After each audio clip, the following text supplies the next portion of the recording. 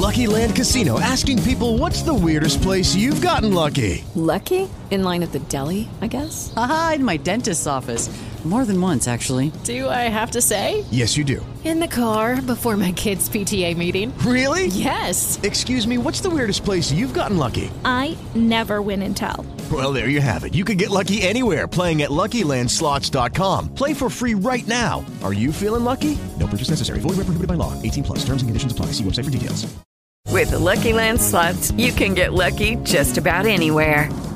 This is your captain speaking. We've got clear runway and the weather's fine, but we're just going to circle up here a while and get lucky. No, nothing like that. It's just these cash prizes add up quick. So I suggest you sit back, keep your tray table upright, and start getting lucky. Play for free at LuckyLandSlots.com. Are you feeling lucky? No purchase necessary. Void where prohibited by law. 18 plus terms and conditions apply. See website for details. This is HudsonRiverRadio.com. I'm Linda Zimmerman. I'm Michael Warden. And this is Murder in the Hudson Valley on HudsonRiverRadio.com. Welcome, everybody, back to a brand new edition of Murder in the Hudson Valley on HudsonRiverRadio.com. I'm Brian Horowitz. We have Linda Zimmerman with us. Hi, Linda. Hello. And joining us tonight, it's a special occasion. We have the one and only judicial candidate himself, Mike Warden, who is able to join us for tonight's slightly offbeat topic. Welcome back, Mike. Thank you. Good evening, everybody. I'm glad to be here again. So tonight, I thought we would do something a little different. Like I said, a little bit offbeat, something that we haven't done before. We're not going to discuss a specific case, but I thought we would go down the list of different methods of capital punishment, different methods of execution that have been used throughout history. So both Mike and Linda were very surprisingly quick to jump on board on this one. We were fighting over topics. We were. Yes. We had several weeks of discussion of who's going to do what. So Mike and I each have two different methods, and Linda has three because she was 50% more excited than Mike and I were. I think that's an unfair characterization. It was more like 100%. But all right, fair enough. So, another topic that came up, a thing that came up between the three of us was whether we wanted to offer our own opinions on good, bad, or indifferent. As we've discussed before, Mike is a judicial candidate at the moment, so he doesn't officially have an opinion on anything for everybody's good, right? Linda has very strong opinions, as do I, and Linda and I like to clash every once in a while, which is what adds to the entertainment. So we're just going to make it up as we go along, right? Absolutely. All right. I think this is a fascinating topic because people hear about capital punishment and immediately say, oh, you can never do that. Or, kill them. There's very, very strong opinions. There are very few people who are middle of the road about an execution. And remember, these are not saints we're talking about who are condemned to death. Usually they are very, very bad people. So still, I know there are people who say it doesn't matter what anybody does. Life in prison is good enough. But there is the sticky problem of how do you execute someone? So, Brian, I think that was a great idea. So we're just going to, I'm starting out with the gas chamber. And we'll talk about how it's done and, the types of people or, cases where it's been used. So I shall jump right in. I was actually surprised to find out that the idea for the gas chamber goes way back to 1803. French General Rochambeau of Revolutionary War fame, during the Haitian Revolution, they had cargo holds on ships filled with prisoners, which they wanted to execute. So he had the idea of filling the cargo holds with sulfur dioxide to suffocate all the prisoners. So, right? Did you guys know about that? I didn't know about that. That is just horrifying right off the bat. Yeah, I never knew that. Yeah. So Rochambeau's idea. I think the French are going to come up a lot in the next hour. It just seems to be so. Yeah. Oh yes. Yeah. They're on top of things with executions, mass executions. The first use of a gas chamber was in Nevada in 1921, and we're going to hear this several times. The idea was it was a more humane way of killing people, and the first to go in to be condemned to the gas chamber was a Chinese gang member named Ji Zhang, who had committed murder. Now, first they tried to pump deadly gas into his cell. No, that doesn't work. An open cell with other prisoners around. So everybody can share in the festivities, right? Yes. Yeah. That just sounded like a bad idea. It was a very bad idea. So they decide they need to actually build a separate chamber. On February 8th, 1924 at 9:40 a.m., they bring Ji Zhang they're bringing him to the chamber, and he's crying. And one of the guards, yells at him, says, "Brace up," basically, don't be a baby. So he's brought to the chamber. They strap him in. They start putting the gas in the room, but onlookers start smelling a sweet almond aroma. That is not a good sign, because that is cyanide gas you're smelling. So they had to evacuate, clear the room. They continued the execution, and finally it was successful. Now, the gas chamber became popular in countries like Lithuania, North Korea, Germany, the Soviet Union. By the early 21st century, in this country, California and Missouri had started giving prisoners a choice between the gas chamber and lethal injections, which we will be getting to. Brian, I believe that is your topic. That's one of mine, yep. Yes. So some numbers here. Between 1921 and 1972, there were 600 executions in the gas chamber. In 1972, there was a 4-year moratorium on the death penalty. And when the death penalty returned, only 11 more were killed by the gas chamber. So you can see it went way, way down. Now, the chambers are usually octagonal and hopefully airtight, as you said, so not everyone shares in the lethal gas. You're strapped to a chair, and beneath the chair is a container of sulfuric acid and distilled water. And then there are sodium cyanide crystals, usually as pellets. The executioner, of course, outside the chamber, pulls a lever, dropping these cyanide pellets or crystals into the acid, and the chemical reaction creates hydrocyanic gas. Now, why is that lethal?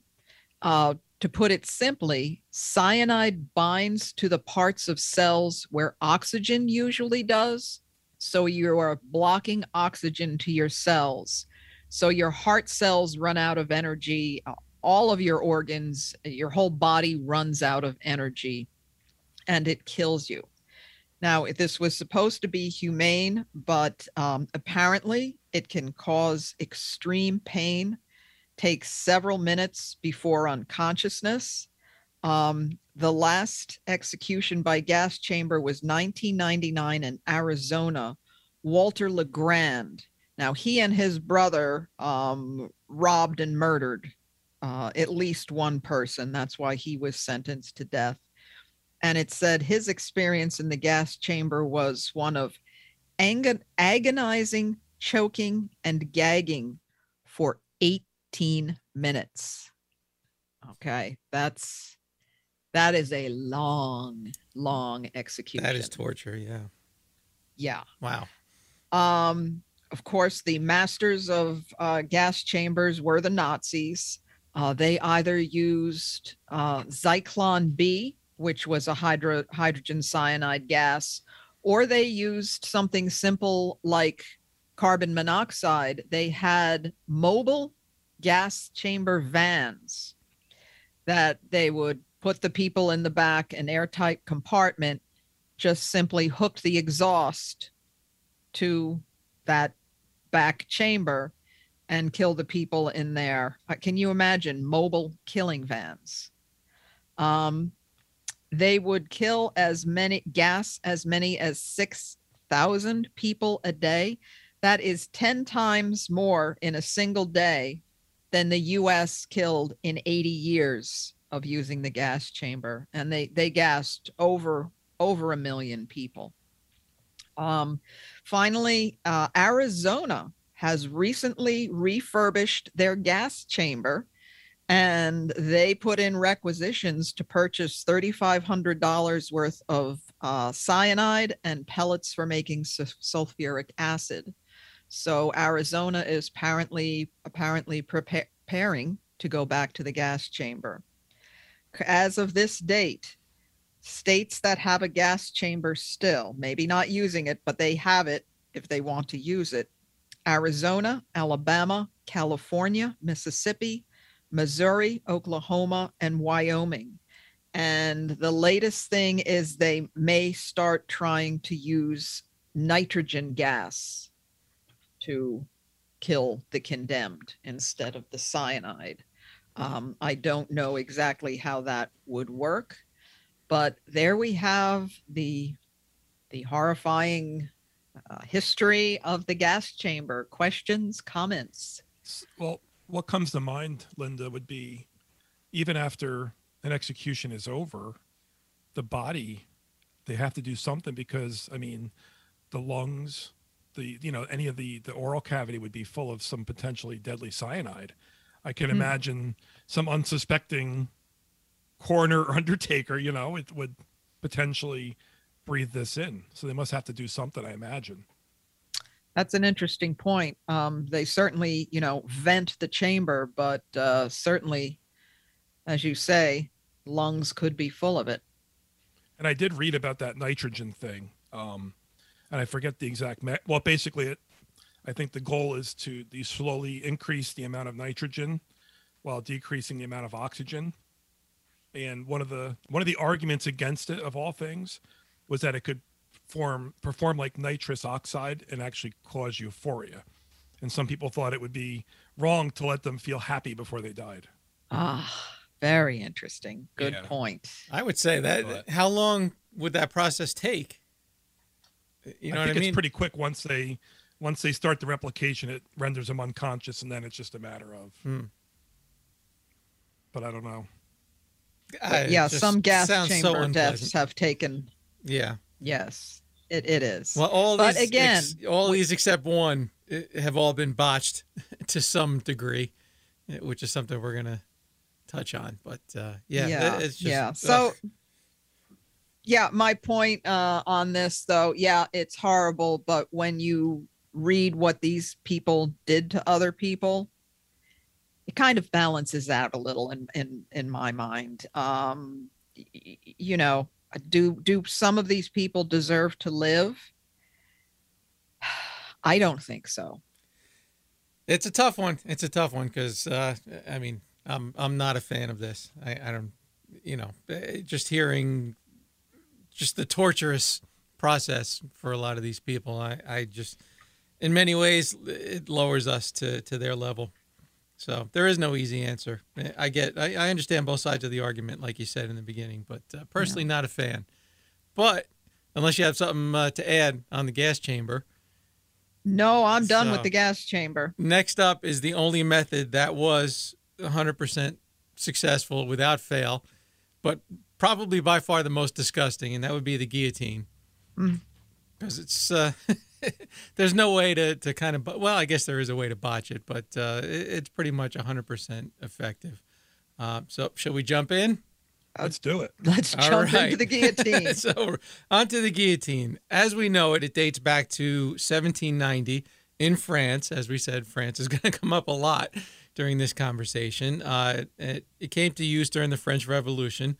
There were earlier machines designed to behead people. Germany had the plank, Planke, in the Middle Ages. England had the Halifax gibbet, which was basically a semicircle curved blade, which didn't work quite as well. Italy had something called the mannaia, if I'm pronouncing that correct, before the guillotine was used. It was named after medical doctor Joseph, I don't know how to say it. Is it Ignace? Ignace? I don't speak French. I barely speak English. So I believe it's... Sounds good to me. Okay, Joseph Ignace Guillotine, without the E on the end, who was actually opposed to capital punishment, as Linda said. His idea was that it would be a more humane method of execution. He argued that swift decapitation was the best method. Sword and axe beheadings were usually botched. They took several swings during which the condemned person was wide awake and alert and aware of everything that's going on as their head was being chopped off. He helped oversee the development of this new device, which was being designed by another doctor by the name of Antoine Louis. It was first built by Tobias Schmidt, who was actually a harpsichord maker from Germany. Harpsichords have a lot of tension, a combination of wood and metal, so this was actually an expert on how to build something that was sturdy and that would actually be able to take the physical abuse that it was going to be put through. It was first used in April 1792, and for some reason, and nobody really knows, it quickly became known as the guillotine, to the complete horror of Dr. Guillotine, who was completely opposed to the whole idea in the first place. So he was not a happy camper that this thing became named after him. It was not something that he was happy about. Thousands of enemies of the French Revolution were executed with the guillotine. People actually complained that it was too quick. It was a spectator event, all these public executions, including nearby restaurants that would take reservations. There were souvenir vendors on the streets. There were people that would actually get up and tell jokes like comedians ahead of time to warm up the crowd. People brought their kids. There were miniature guillotine toys that were sold, and there were even dinner table guillotines used as slicers for bread and for vegetables that were put out on the tables at these events and that were sold privately, which I can't even imagine making a dinner reservation to go watch beheadings held out in public. Public beheadings in France continued until 1939, believe it or not, around the start of World War II. The public beheading stopped, but its use continued after. And little known fact that the guillotine had a bit of a second wave in Germany, thanks to Adolf Hitler, who seems to be extra creative in these endeavors, as Linda pointed out. He had a number of guillotines placed around Germany during World War II, and he had around 16,500 people beheaded by guillotine in public between 1933 and 1945, just to send messages to the people he wanted to send messages to. And then the extra kick, the Nazis would then send invoices to the families of those who were executed around Germany to cover the Charging cost. them, covering the cost? Covering the cost of executing their own family member. Wow. Yep. Can't even imagine, right? The guillotine was used in France up until, you want to take a guess what year they ended the use of the guillotine in France? 70s. I think the 70s. 1977, believe it or not. Not that long ago. 1977. It was legally abolished in 1981. So the design of it, for those who might need a little refresher, picture a door frame, a sturdy door frame, but much, much higher. And there's a track down the middle of it where an angled blade would ride down. So the blade would be raised up and drop down to behead the individual. The blade was angled in order to make a much cleaner cut as opposed to the gibbet, like we said in the beginning, which had that semicircle curved blade. That didn't always make a clean cut. A lot of times it would come down and do half the job, have to be raised up and dropped again, and sometimes a third time. Cannot imagine witnessing, let alone being the person who's consigned to that end right there. So the blade would come down, the head would fall into a basket, it would make a giant mess. Then they would move that body out of the way, raise the blade up, bring the next person up, drop the blade again, almost like an assembly line. Now, at the time, they were not using surgical steel for these blades, and the blade would get dull as the day went on. So if you were near the back of the line, by the time you got to the front, you may very well have a very dull blade that may or may not cut cleanly the first time. So there were cases where that blade would have to be raised up and dropped a second time, even with that angle blade like we talked about. Research into how long a decapitated head remains conscious actually started right from the beginning when they were designing this thing. There were anecdotal stories of having subjects blink or wink, make facial expressions, expressions that they're in extreme pain, which you can imagine. Recently, the research has picked up because of the potential for full head transplants in the medical community, something that has been talked about more and more. The general consensus at this point is that the brain remains conscious, fully conscious, for around 10 to 13 seconds on average, but there's brain activity for much, much longer. There are a number of credible stories about people who were who were successfully resuscitated from CPR, and they accurately described the room that they were in and what was going on in the room around them while they were being resuscitated, something that you wouldn't know unless you were conscious enough to be aware of what was going on around you. So there is credible evidence that the brain remains active for much, much longer than that 10 to 13 seconds, even when the blood flow stops. So the guillotine, as Linda said, the common theme that it's more humane. I don't think so. Is it quicker? Sounds like it's much quicker than the gas chamber, but I don't know about much more humane. There are even stories of people picking up the head and poking into the neck hole and hitting the nerves, and faces making extreme pain grimaces and actually looking up at somebody angrily because they're causing them pain and all that, and cannot imagine sitting through something like that. So there you go. That's the guillotine. Wow. Yeah, I was in the Place de Concorde in Paris where the guillotine was set up, and I remember standing there reading some little sign that said during the height of the executions, the whole plaza there was ankle deep in blood. Ugh. That's how many people. And it's a bit, Mike, were you there? The No. Place de Concorde? No. Yeah, it's a big open plaza. And if you even think of the entire plaza just covered in blood, let alone ankle deep, because you cut the head off, that blood is pumping out of there. Yeah, you're looking, give or take, 5-6 liters of blood for an average person. Sure. Right. And you're doing a couple of hundred, I assume, in a day, in a good day. Yes. So, yeah. Pleasant, right? Yeah. Sounded good on paper. Didn't it? Oof. But my only with the French Revolution, my consolation is a lot of the people who started the Reign of Terror ended up getting guillotined themselves. So, often what goes around comes around. But I wonder if it's painless at the time it happens. Do they experience any pain other than, the consciousness that might survive once the head is severed? You know what? It's a good question. Even everybody's been in the kitchen. You're cutting something with a kitchen knife and you cut yourself and you don't feel it. You see the blood first and then you're like, what? Right. And then you find the cut and then it starts to hurt, but it hurts. And, right. 10 or 13 seconds of full consciousness is a long time. That's a long time. Imagine putting your hand in a pot of boiling water for only 10 seconds.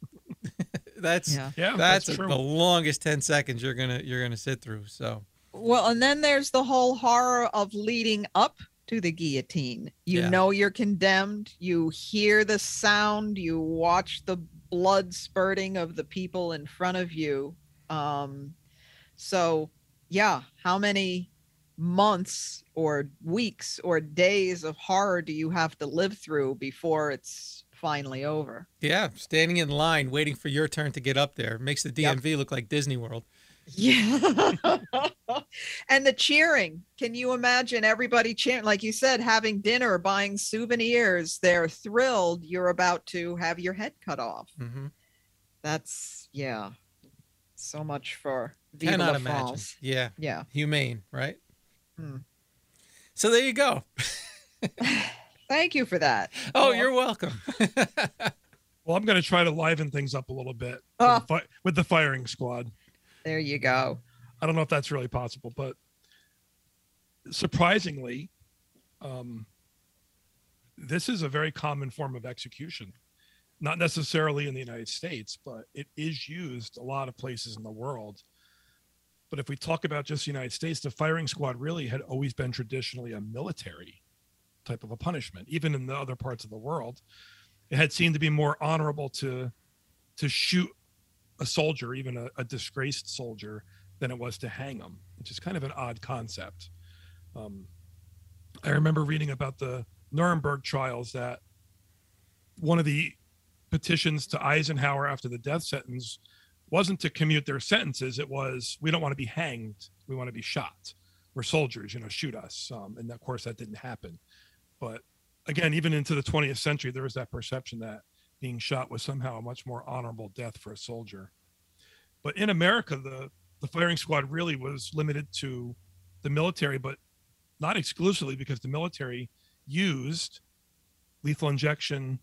That's the only form now. And before that, hanging. So really deserters during war, like the Civil War, I think had the most shot for desertion. The last person shot for desertion was in World War II, and that was Eddie Slowick. He was the only person actually executed for desertion. But talking about firing squads, how they're typically done is it's a group of men. Now, Utah is really the only state we have that has any recent executions of all things. And they use 5 sharpshooters with rifles, 30 calibers. And 4 of those rifles are loaded with a regular cartridge. One of those is loaded with a blank. The theory behind that being, there's always reasonable doubt in someone's mind that they did not pull a trigger on a loaded gun. So no one will ever know who fired exactly the fatal shots. Although if you're one of 5 people shooting, you can reasonably assume that, you have a pretty good chance of being one of those people. The problem with the firing squad, even under those circumstances, you have to have a special room because bullets ricochet. So either you're doing it outdoors, which isn't ideal, or you have to build a special room. You have to have sandbags. And in the case of Utah, they use a chair. So they bring the person in. They're wearing a blue jumpsuit. They strap them to the chair, and a doctor listens with a stethoscope to pinpoint the heart. And then he pins a nice little white target right over the heart so that the officers that are, so many paces away behind a wall know exactly where to aim. So in the last case, what they did was the officers are lined up and they begin a countdown from 5. And as they count down, on the count of when they hit the number 2, that's when everybody fires. So presumably the inmate strapped to the chair can hear the countdown. So the anticipation of 5, 4, 3, expecting it to be on 1, they shoot at 2. Kind of like when they pull teeth at the dentist. All right, we're going to count down from 5, 5, 4, 3, and they yank it. So there was actually some pretty high profile firing squad shootings since the 70s. 1977, Gary Gilmore was a very big one. 1996, John Taylor opted to be shot.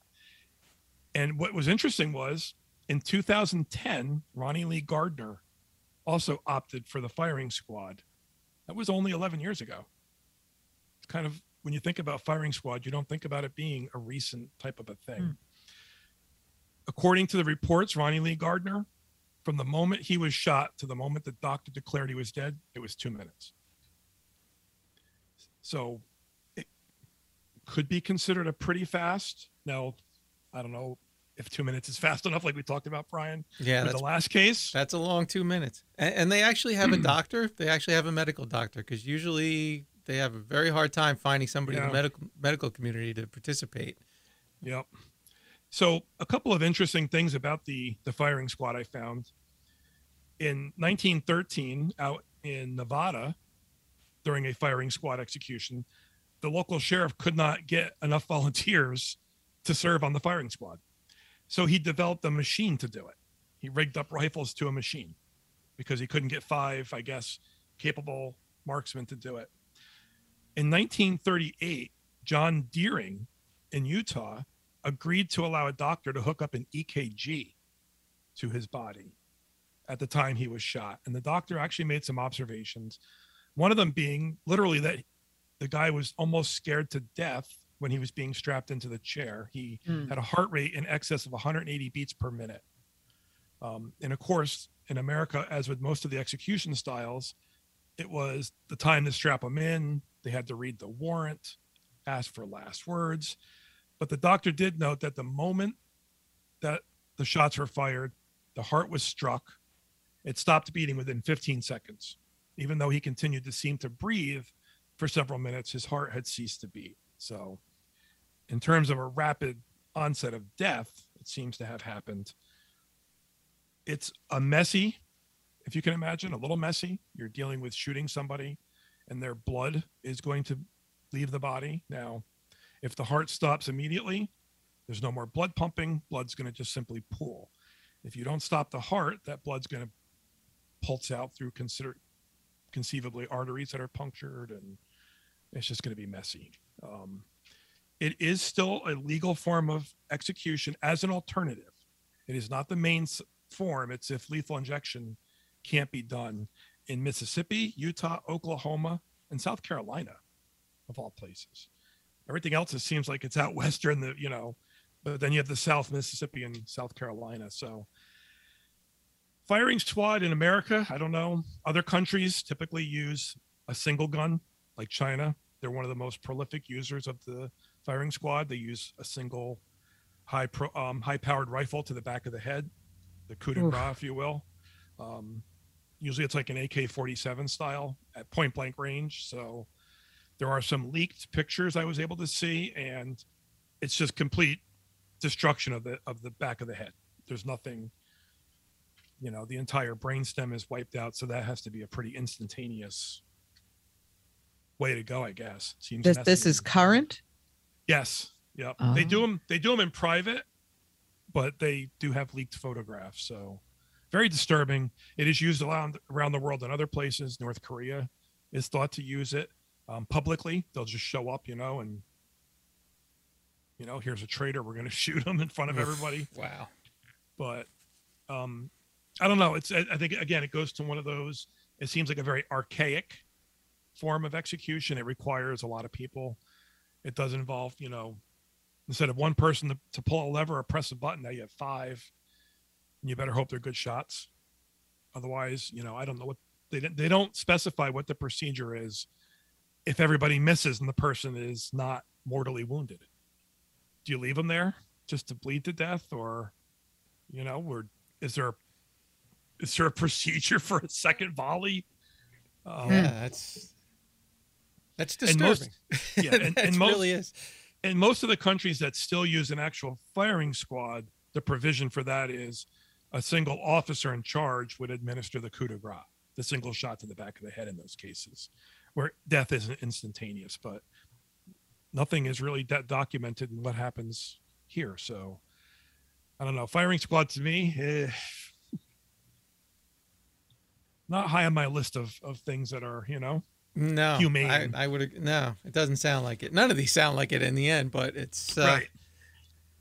You see the motivation of trying to make it quicker, trying to make it, right. But like you had mentioned, there was this almost romanticism, firing squad at dawn. It seemed to be, the honorable way to go for a soldier. So there, it's strange, but hanging had that stigma. That's for common criminals. I'm a colonel or a general, I must be shot. It's very strange psyche, but I think between hanging and shooting, sign me up for the firing squad. Yes, as we'll find out later. Yeah, I'm gonna hang on. And I'll let you know my decision later. All right. Why don't we take our first break? We'll do a little mental reset. I'm sure everybody's horrified. Hopefully nobody's listening during lunch or dinner at this point, because we probably should have said that at the beginning. A little disclaimer. Well, as you said, nobody listens to this show expecting warm, fuzzy feelings. That's true. That is true. Nobody's looking for a good time here. We're all about anger. So, all right, we're going to take a quick break, and we will be right back with more Murder in the Hudson Valley. Stick around. HudsonRiverRadio.com, your local Rockland County station. Hi, this is Big Jim Wheeler. You know, I grew up on a farm as a kid, and, well, back in those days, we didn't have much TV to watch. So as a family, we'd sit around the radio and we'd listen to those old shows. Well, I've become a huge fan of those classic radio shows, and I'm thrilled to share my personal collection of original broadcast recordings with you. Well, we got old westerns, superheroes, classic stories, we got them all. Check out Hudson River Radio's Classic Radio Theater on Sundays at 9 a.m. and again at 9 p.m. And don't forget to subscribe to the podcast so you'll never miss a show. This is Big Jim Wheeler signing off and hoping you enjoy the show. Lucky Land Casino, asking people, what's the weirdest place you've gotten lucky? Lucky? In line at the deli, I guess? Aha, in my dentist's office. More than once, actually. Do I have to say? Yes, you do. In the car before my kids' PTA meeting. Really? Yes. Excuse me, what's the weirdest place you've gotten lucky? I never win and tell. Well, there you have it. You can get lucky anywhere, playing at LuckyLandSlots.com. Play for free right now. Are you feeling lucky? No purchase necessary. Void where prohibited by law. 18+. Terms and conditions apply. See website for details. Hello, it is Ryan, and I was on a flight the other day playing one of my favorite social spin slot games on ChumbaCasino.com. I looked over the person sitting next to me, and you know what they were doing? They were also playing Chumba Casino. Coincidence? I think not. Everybody's loving having fun with it. Chumba Casino is home to hundreds of casino-style games that you can play for free anytime, anywhere, even at 30,000 feet. So sign up now at ChumbaCasino.com to claim your free welcome bonus. That's ChumbaCasino.com and live the Chumba life. No purchase necessary. VGW. Void where prohibited by law. See terms and conditions. 18+. Did you know there used to be a missile launching site right here in Rockland County? Did you know that Alexander Hamilton, George Washington, and Aaron Burr all spent time in the Hudson Valley? And that ice harvested from Rockland Lake was shipped to places as far away as Australia? I'm Jennifer Lorenzo. Join me for Let's Talk History, where we discuss interesting stories and facts about our own Rockland County. Let's Talk History every Wednesday at 6 p.m. right here on HudsonRiverRadio.com. HudsonRiverRadio.com. And we are back, for better or for worse, in our execution special. Thanks to the mind of Brian Harwitz coming up with this. Dump it in my lap. We're dumping this squarely in your lap. It's fascinating. I mean, I'm learning things here. So one thing I jumped on right away when we came up with this idea was one of the lesser known and possibly the most horrifying, we will see, garroting, because I saw I'll get to that. I saw a garroting bench in a museum once, and it left a huge impression on me, not a good one. But what is garroting? Well, basically it's strangulation with a wire, a cord, a metal collar like a band, some sort of ligature. And behind the person, you put this around their throat, the simplest would be a stick to turn and tighten the garrote and twist it slowly. Now, this was developed in China, not France, but France will come in here repopularizing it. It was made popular or well known by the Thuggee cult of India in the 17th and 18th century. Now, I think, Mike, you would know, with Temple of Doom, weren't those Thuggees? Yes, the Thuggee guards. Yeah, the Indiana Thuggees. Jones. Yes. If you know who doesn't know the Temple of Doom movie? But the Thuggee were professional robbers and murderers. They were hired assassins, essentially. And they were known for their yellow scarves. And they would tie a knot with a coin in it called a rumail, this device, if I'm pronouncing that correctly. And what you'd want to do is get that knot or coin like over the Adam's apple there, over the windpipe. So as you tightened it, that would help crush the windpipe and cut off the air.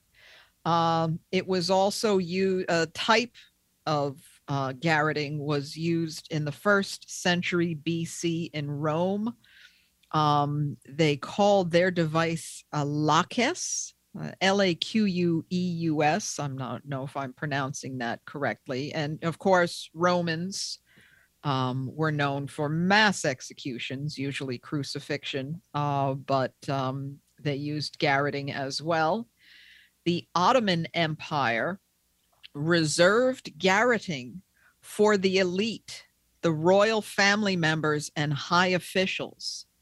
Was that extra punishment if you were at that level and you created a crime, or did they think that was a special we're saving garroting for you? And they used to use like a bowstring type thing. So that's more of in the ancient world. And guess who brought it back to more the modern world? The French. In the period of 1808 to 1814, they used it in Spain. And of course, it was to kill anyone who opposed Napoleon. And it became very popular in Spain after that.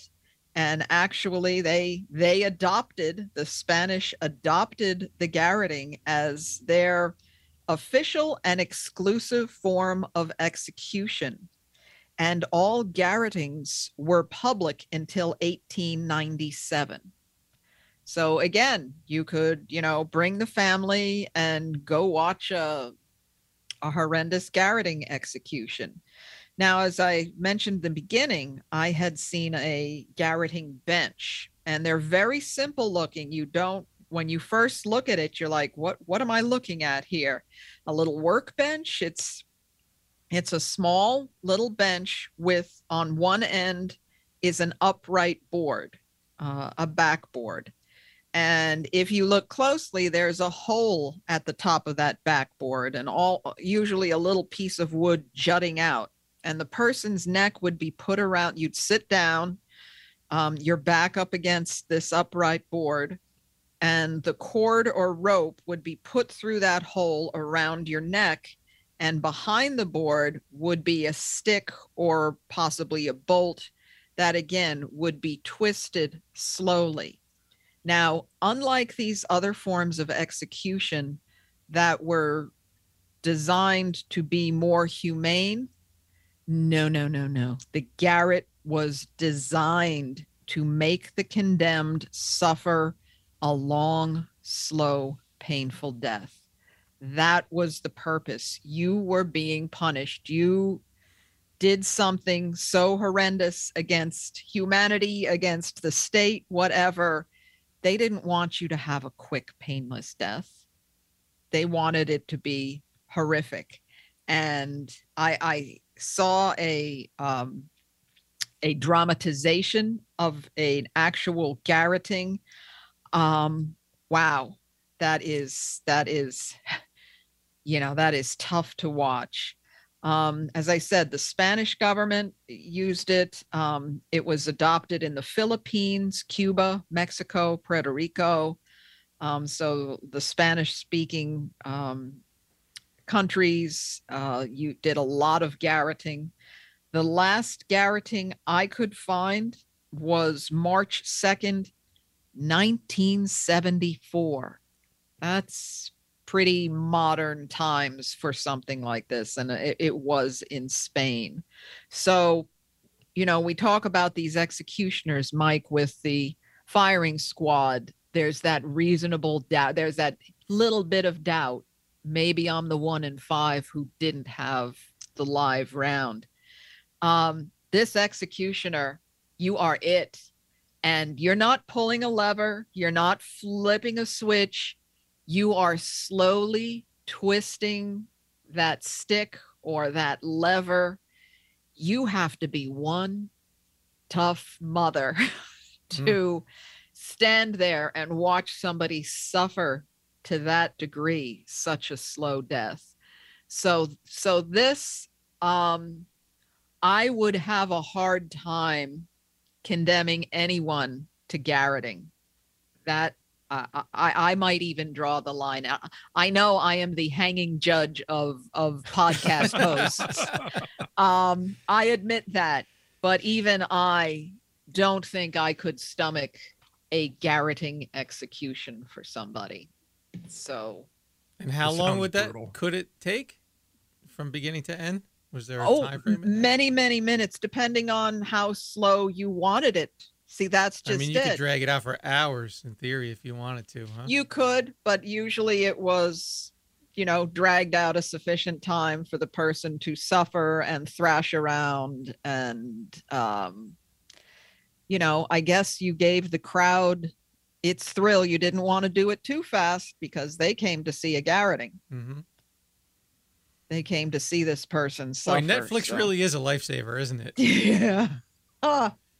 Keeps people off the street and from garroting. Oof. And Linda, I would suspect that in a lot of these places, the person that was conducting the executions was probably a condemned prisoner themselves that was given the option. You can be garroted or you can do the garroting of other people. Oh. I would think that might have been a lot of times what happens. Possibly, yeah. I know that some hangmen in the past were selected for that reason. Like, either you want to end up on the rope or you can do the job for the others. Wow. Yeah, because I don't know how any human being does that on a regular basis as their job. That's pretty brutal. So what's next on our execution slate here? Well, we're going to sort of continue along your theme with kind of like strangulation, I guess, and go into hanging, which bring it on. It's probably one of the oldest forms of capital punishment that's been continuously practiced. It's thought to have originated in Persia about 2,500 years ago and brought to the United Kingdom or England by the Saxons around the 5th century AD. It's a pretty simple method. That's why it's been so common. You don't need much, just a rope and something that, cross beam or a tree limb that's above ground level. It's very visual. It's a visual deterrent. It was thought not to be overly cruel. We got to remember that this was at a time when, people were executed by breaking on the wheel and other, burned alive. So hanging was in the big historical picture much less cruel. And it could be done by someone without any skill, really. Tie a rope, put it around their neck, and, that's all you needed to do. It was really prolific in Britain, especially in the, 15, 16, 1700s, at a time when in Britain, even petty crimes like, shoplifting could lead to the gallows. Under some of their bloody penal codes, people were hanged for all sorts of things that today, would get a slap on the wrist in local criminal court, Brian, like in city court, a petty larceny, for example, could send people to the gallows at different times in Great Britain. So it wasn't always reserved for murder, which is kind of bizarre to think today when we have, at least over in America, we really have sifted our death penalty cases to the most heinous crimes. Not even every murder, just has to be very specific, types of crimes. So hanging we're going to talk a little bit quickly about Britain because we got our hanging here in America from the British. We were a British colony. We brought that with us. The Brits brought it here and we continued to do it. And with that, there was a couple different ways of hanging people. In the old days, it was simply the cart would back up under a crossbeam and excuse me, the people would actually have the nooses already tied around their neck. and the rope would be tied around their body, and they would just back a cart up, and they would throw the ropes up to somebody up on the crossbeam. They would tie it, and then they would move the cart away. And whatever slack may or may not have been in the rope was all the distance that the body would fall. And it usually wasn't much, and people would slowly die of asphyxiation.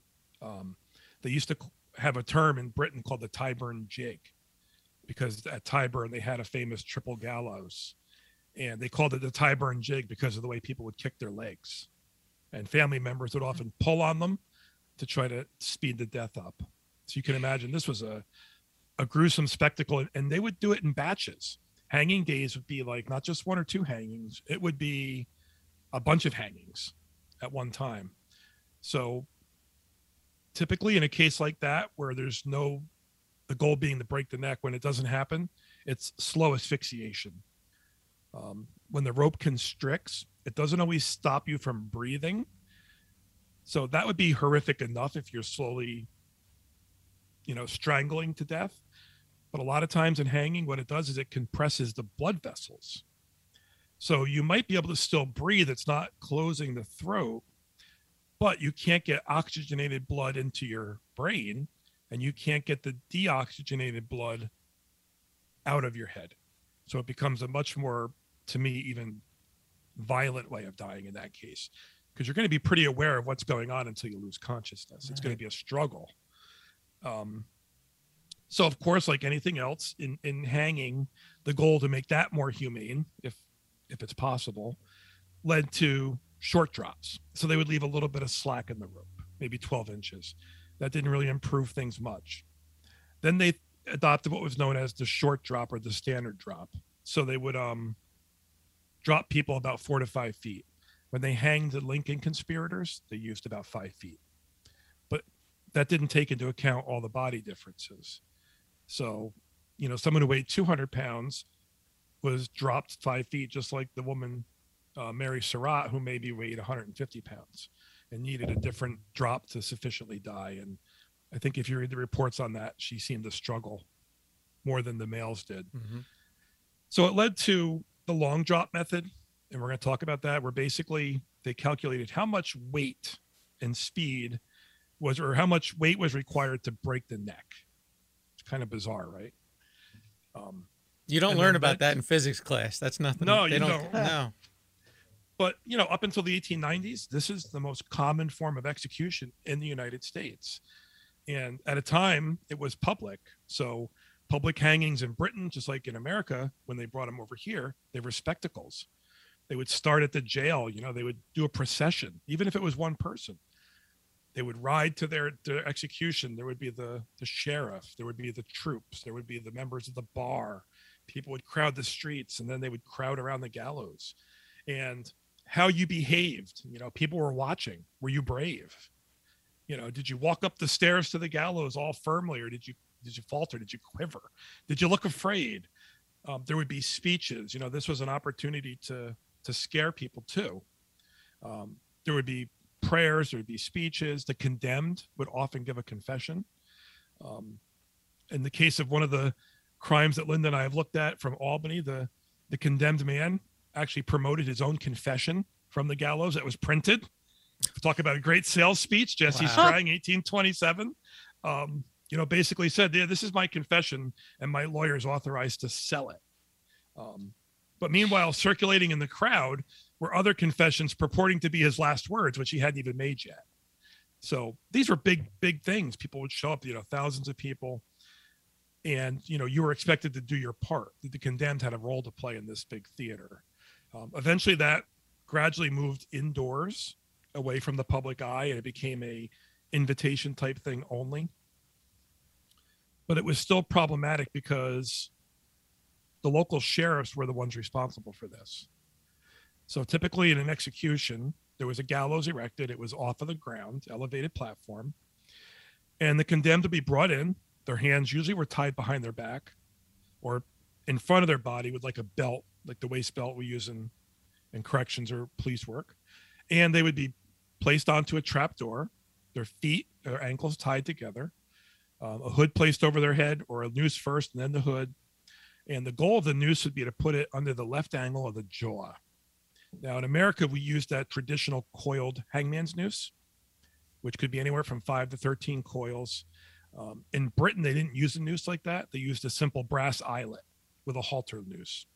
So when you see any British hangings or stories about it, the pictures are never the big iconic noose. It's always a simple brass eyelet.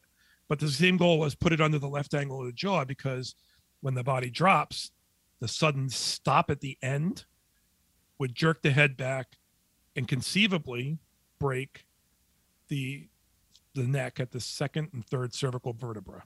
It was called a hangman's fracture, actually. It's actually what it's called. And the goal of that would be to sever the spinal cord, sever the phrenic nerve. If you sever the phrenic nerve, the diaphragm stops, all breathing stops. So it's a pretty rapid onset of death. It's instant unconsciousness.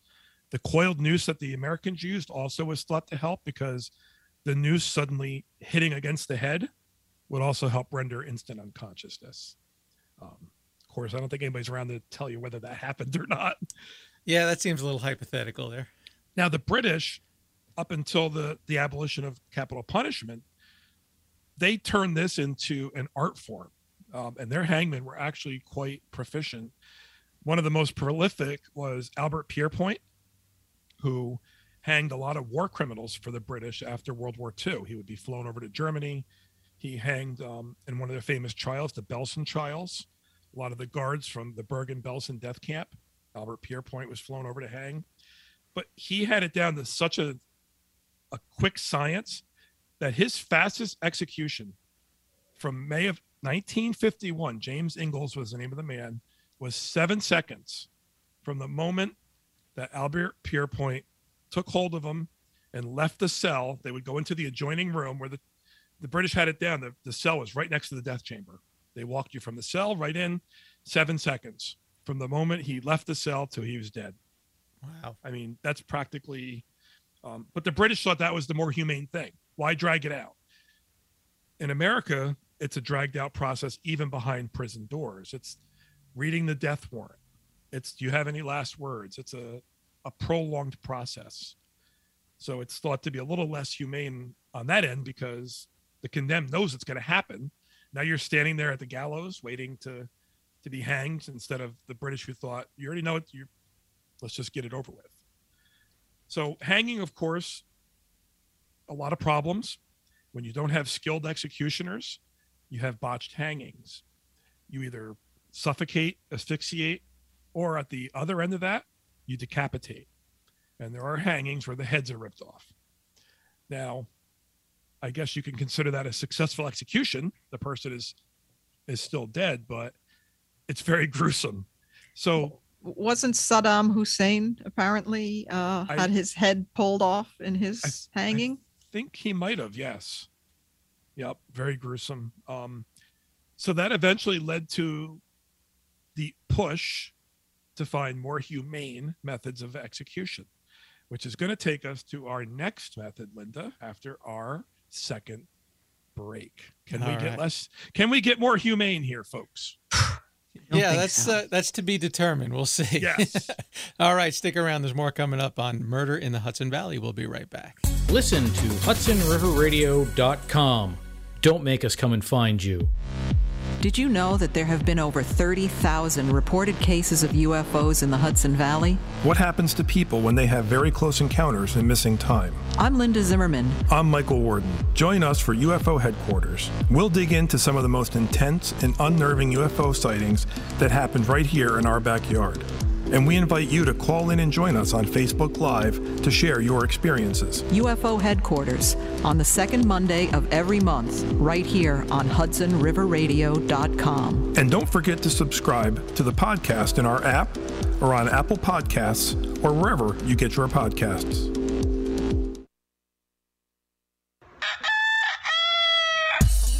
Hey, Yvonne, do you know what Tony the Rooster is telling you?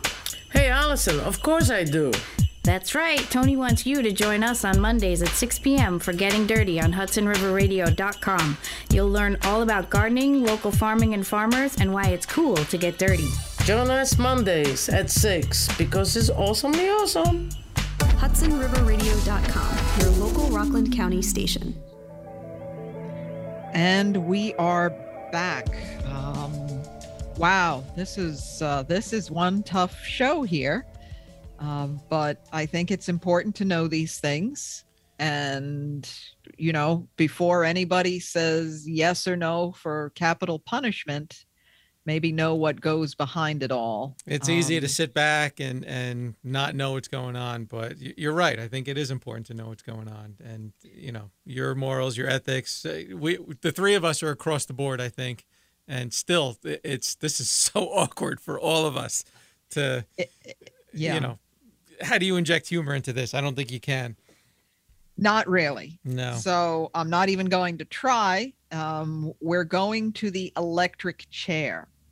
Now, this was developed the idea of it became in 1881 with a dentist in Buffalo, New York, Alfred Southwick. He came up with the idea of electrocution as, here we go again, a more humane alternative to hanging. So we just heard Mike's brutal description of how inhumane a lot of hangings are. Not surprisingly, the first version was actually with a dental chair, which a lot of us think are torture devices to begin with. There, I got a little humor in there. So they got the idea of this to electrocute people, but you need to test it out first before you try it on a person. So a Dr. George Fell of the ASPCA, now correct me if I'm wrong, isn't that the Association for the Prevention of Cruelty to Animals? Yeah. Yeah. He electrocuted, killed hundreds of stray dogs, experimenting, trying to electrocute them in water, out of water, what was the best way. Not something the ASPCA should have been doing. So once they got their electrocution, what they thought was down cold, they built this wooden chair. They would strap the condemned to it.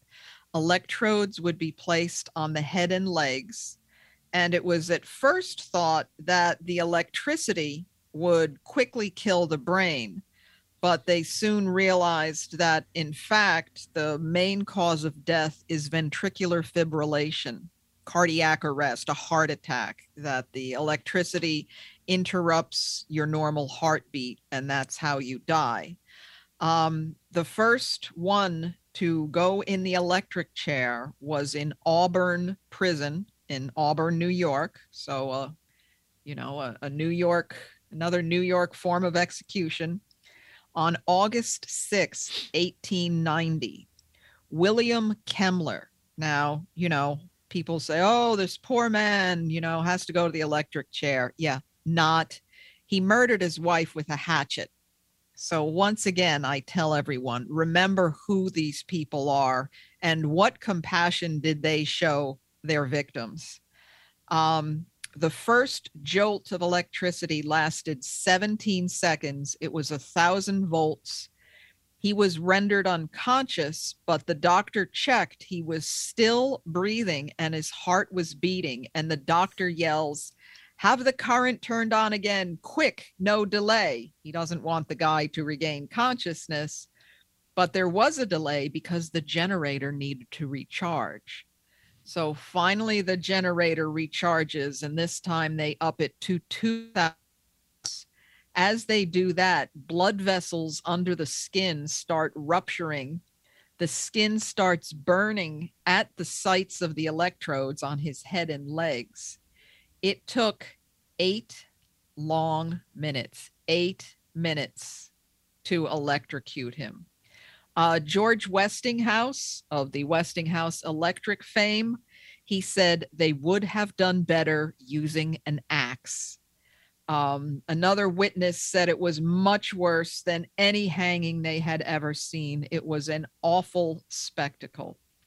Despite that, they still thought it would be more humane.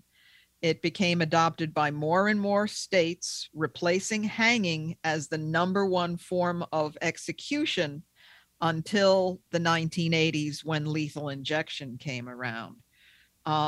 the Philippines, here we are again. They loved their garroting. They loved their electric chair as well. Here's a fun fact. In 1896, the Emperor of Ethiopia ordered 3 electric chairs. Anybody want to guess what the problem was there? Take a wild stab. Nowhere to plug it in? Pretty much. They didn't have any reliable source of electricity. So 2 of the chairs became garden chairs, and the third became the emperor's throne. So there we have it. Okay. The first woman to be executed in the electric chair was Martha Place, and that was on March 20th, 1899. In Sing Sing prison. Now, she was a sweet woman who had killed her own 17-year-old stepdaughter. Now, I've probably mentioned this on the show before. Perhaps I haven't. My father grew up in a house by the Hudson River in Upper Nyack, and he could see Sing Sing prison across the river. From his bedroom window, he'd be lying in bed, and he'd see the lights, and when he saw the lights dim, he knew that an execution had taken place. What a charming childhood memory, right? Yeah.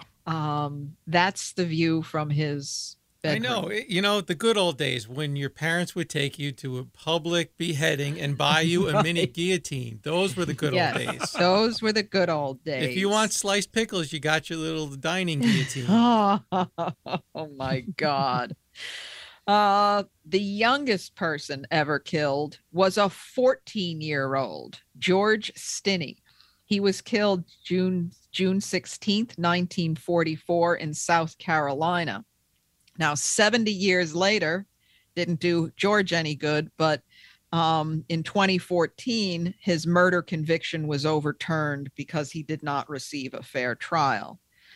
The last person killed without any choice, because you are sometimes given a choice, was Linda Lyon Block, a murderer. She was killed in 2002 in Alabama. The last one to be killed by their own choice was December of 2019. Wow. Very, very recent. Leroy Hall Jr. His crime was he had killed his girlfriend and set her on fire. So not a lot of sympathy there. The only person to ever survive the electric chair, 1946, 19-year-old Willie Francis. He murdered a pharmacist in Louisiana. And on May 3rd, 1946, he's strapped into the electric chair. A leather hood is put over his face. They switch on the electricity, and rather than dying, he starts screaming, take it off, let me breathe. What happened was this was a portable electric chair. They would bring it around to the different prisons. It was known as Gruesome Gertie. It was set up the wrong way by a drunk prison guard. He set it up incorrectly. So Francis got a terrible shock, but it was not lethal. So lawyer Bertrand DeBlanc says he's arguing it would be cruel and unusual punishment. It's double jeopardy. He's technically already been, quote unquote, executed in the chair. You can't do it to him again. This went all the way up to the Supreme Court. They rejected the appeals, and it was back to the electric chair a year later, May 9th, 1947. He was finally killed in the electric chair. So just some quick facts. Some people actually burn, as that, when they say you're going to fry in the electric chair, sometimes they literally do. 1982, Frank Coppola in Virginia. He started sizzling and smoking as his head and legs caught fire. 1996, Pedro Medina in Florida. His head burst into flames. Another thing they quickly learned they had to do, they had to stuff cotton in the anus because as soon as you start electrocuting somebody, they lose control of their bodily functions and urinate and defecate all over themselves. So stuffing cotton in the anus prevented that. There have been electrocutions where the eyeballs popped out. We talked about gruesome Gertie. We have talked in the past about old Sparky, the electric chair. Alabama had one called Yellow Mama. So they had all these little names for them. One of the most high profile people who I don't regret went to the electric chair was prolific and very sick serial killer Ted Bundy. Was put in the chair in 1989. A total of 4,374 people in the U.S. were executed by electric chair over the years. 84 of those were botched to some degree, but still that's a pretty high rate. That's still about 4,300. But quick, humane, it wasn't. No. It's like getting in a microwave. Something to that effect. Yeah. So that is my disturbing presentation on the electric chair. All right. Well, that brings us up to, I guess, what is the newest and most widely accepted version of capital punishment, which, again, the intent was to make it as humane as possible, but we'll see. Not so much. We're up to lethal injection. It is relatively new. The United States started to use it only in 1982, a lot more recent than I thought it would have been. We're going to go over just the general steps, and then we're going to talk about specifically the drugs that they use to perform it. Each step is very scripted. Each state that uses it is a little bit different, but this is just in general terms. Some states actually have written methods that take 99 pages of text of steps that they have to follow to perform a lethal injection. So very scripted down to every move. The condemned is walked or rolled on a stretcher into the execution chamber. The inmate is strapped to a gurney. 2 IVs are started, 1 in each arm, and the tubing is threaded to another room called the anteroom, and that's where the executioners wait. Saline is run through the IVs to make sure that the IVs are running properly. Curtains may be drawn back, allowing witnesses to observe the execution. In some states, the inmate may be allowed to make a final statement. Other people, witnesses, victims, may be allowed to make final statements. A final check of any last-minute stays of execution or clemency are verified. And injections are generally done manually, not by machine for the most part. There's usually a team of people, like Mike said, in the firing squad. So there are syringes that do not have fatal cocktails in them. So nobody really knows who administered the lethal dose. The execution team is kept separate from anybody else in a separate room. And it's generally done in 3 steps. The first step is an anesthetic, which puts the inmate to sleep. The second step is a paralyzing agent, which stops all muscle movement, including breathing. And then the third step is a toxic agent, which is the one that causes cardiac arrest and causes actual death of the inmate. So generally, the way it has been done, the first drug, that anesthetic, has been sodium thiopental. The problem with that is that there's only one manufacturer of it in the United States, and they understandably do not want their product associated with executions. They're a pharmaceutical company, and they want it associated as a medication, not as a method of execution. There are some European manufacturers, but same thing. They don't export it to the United States just for that same reason. So several states have had to switch to other medications, such as midazolam, which is similar to a Valium. And the problem with that is it can make you kind of loopy. I think we've all taken stuff like that, pre or post surgery or for pain management. It doesn't knock you out like an anesthetic would. It can just alter your mental state. That's when you start making jokes. That's when you're not quite yourself. You don't feel as much pain, but you're still awake. So then they try to up the dose. It doesn't work the same as an anesthetic like sodium thiopental. They've tried using propofol, which is what ultimately killed Michael Jackson, the milk of amnesia, they call it in the medical world. Again, same thing, trying to get propofol for that use.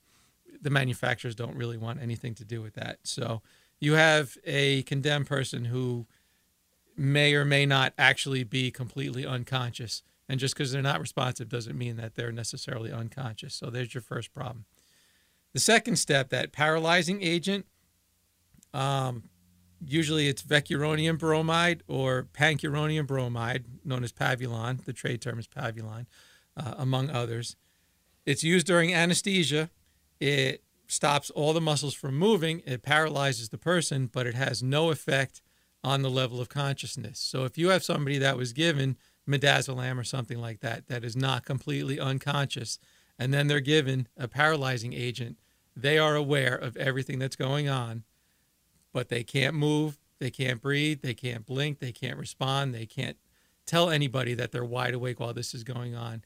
And I can't think of anything really more horrifying than that, being fully conscious or partially conscious and not being able to move, not being able to breathe, not being able to do anything. Then comes the third step, the fatal toxic agent, which is potassium chloride.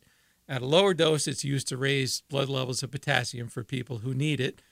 At a super high level, it is what sends the heart into fibrillation, and then ultimately it stops the heart from beating because of the high dose of potassium. It is called liquid fire by some people because if you are at all conscious, the injection site feels like you are on fire. It is incredibly painful. And if you have been paralyzed, again, you have no way to respond. There's no way to tell anybody what is actually going on. So your veins are being pumped full of liquid fire while you may be wide awake and unable to do anything. That second step there, the paralyzing agent, is not for the benefit of the condemned. It's actually for the benefit of the people who are observing the execution. Because if you give somebody that anesthetic or analgesic like midazolam and they're not fully unconscious, and then they're given the potassium chloride, their muscles are going to jerk, they're going to fight it, they're uncomfortable, it hurts, it's painful. And that second step, that paralyzing agent, stops that from happening. But it doesn't do anything to benefit the person going through the procedure. It's only for the benefit of the people watching the execution, so it's more pleasant for them, which I don't think personally should be a motivation for adding that step there. So lethal injection, I think, is widely seen as the most clean, painless way of performing an execution, but it's really not. There have been a number of cases where it's been botched and it has not gone well, and it's gone on for 30, 40 minutes of basically torture before that person finally dies from this. So it's not the end-all, be-all that it was intended to be. So there you go. Lethal injection. Wow. Yeah. Yeah. That's a tough one. That is a tough one. So, I don't know. What do you think if you had to pick? If I had to pick a method, I would take the firing squad. Mike? Yeah, I may have to join you on that one. It's picking which one's less worse than the others. What a horrible choice, right? I would have to agree. I don't know. I would have to agree.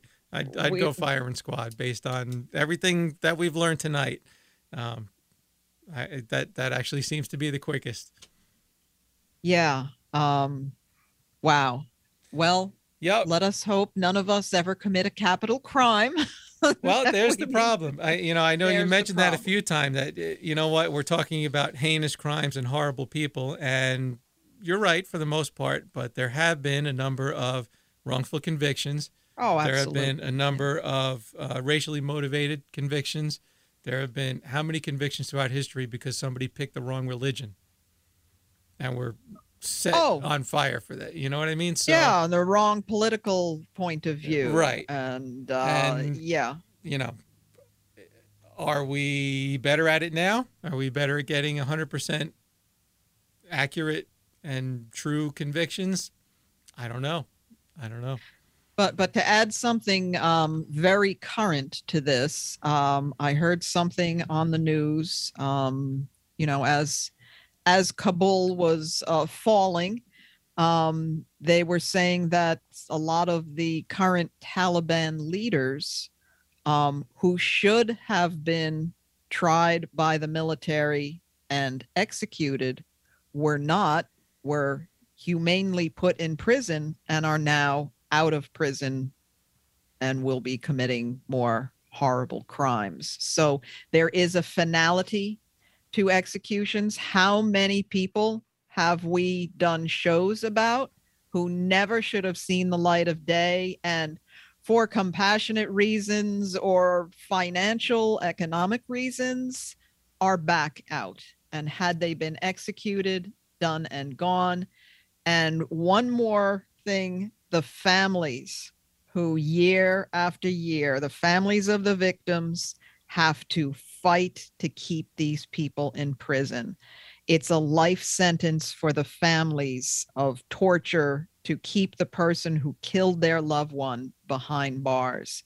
And if there was capital punishment, maybe they got some sort of closure. Maybe they can rest and, 20, 30, 40 years down the line, they still don't have to worry about this. So that's my pitch for capital punishment. It is a complicated subject, and there are good points, and I try to keep an open mind on both. But at the end of the day, I think it drags us down to their level. And that's why we have such a great show, because you and I love to argue. Yes, we do. Yes, we do. Whenever we say, if there's an awkward silence, one of us just has to say public defender. And then we just start an argument. That's it. And while we go back and forth, Mike is sitting there stone cold silent, like the true professional he is. So my hat off to you, Mike. Well done. Yeah, I just, I'm a vegetarian. I won't let anything die so I can eat it. But there are some human beings who do things to other human beings who I don't think deserve to live. If life in prison actually meant life in prison, fine. I'll go with that. But that we agree on. We agree on. Yes. Too many people weasel their way out of the system and are back in society. And that is the one thing that is unacceptable. On that, Linda, you and I agree. Oh my God, we need to end the show here. All right, we're going to end on a high note. Well, I'm going to jump in because I can't offer an opinion. Okay. Why don't you bring us out, Mike? Why don't you raise the bar? Well, I don't know about that part. Okay. I will say it's like anything else, though, in life. It's a complicated issue, and it's an issue that mankind's been grappling with for centuries. Obviously, we've seen the progression of the move towards more humane. It's a conversation that's been had by every generation, probably, between today and probably 1,000 years ago, if not longer. So, it's a conversation that's likely to continue into the future. And that's my only comment on the issue. Very well put. That was very difficultly put. But anyway, I want to thank everybody for joining us on this very unique episode of Murder in the Hudson Valley. Remember, you can catch up with all of our previous shows on any of your popular podcasting streaming services and on HudsonRiverRadio.com.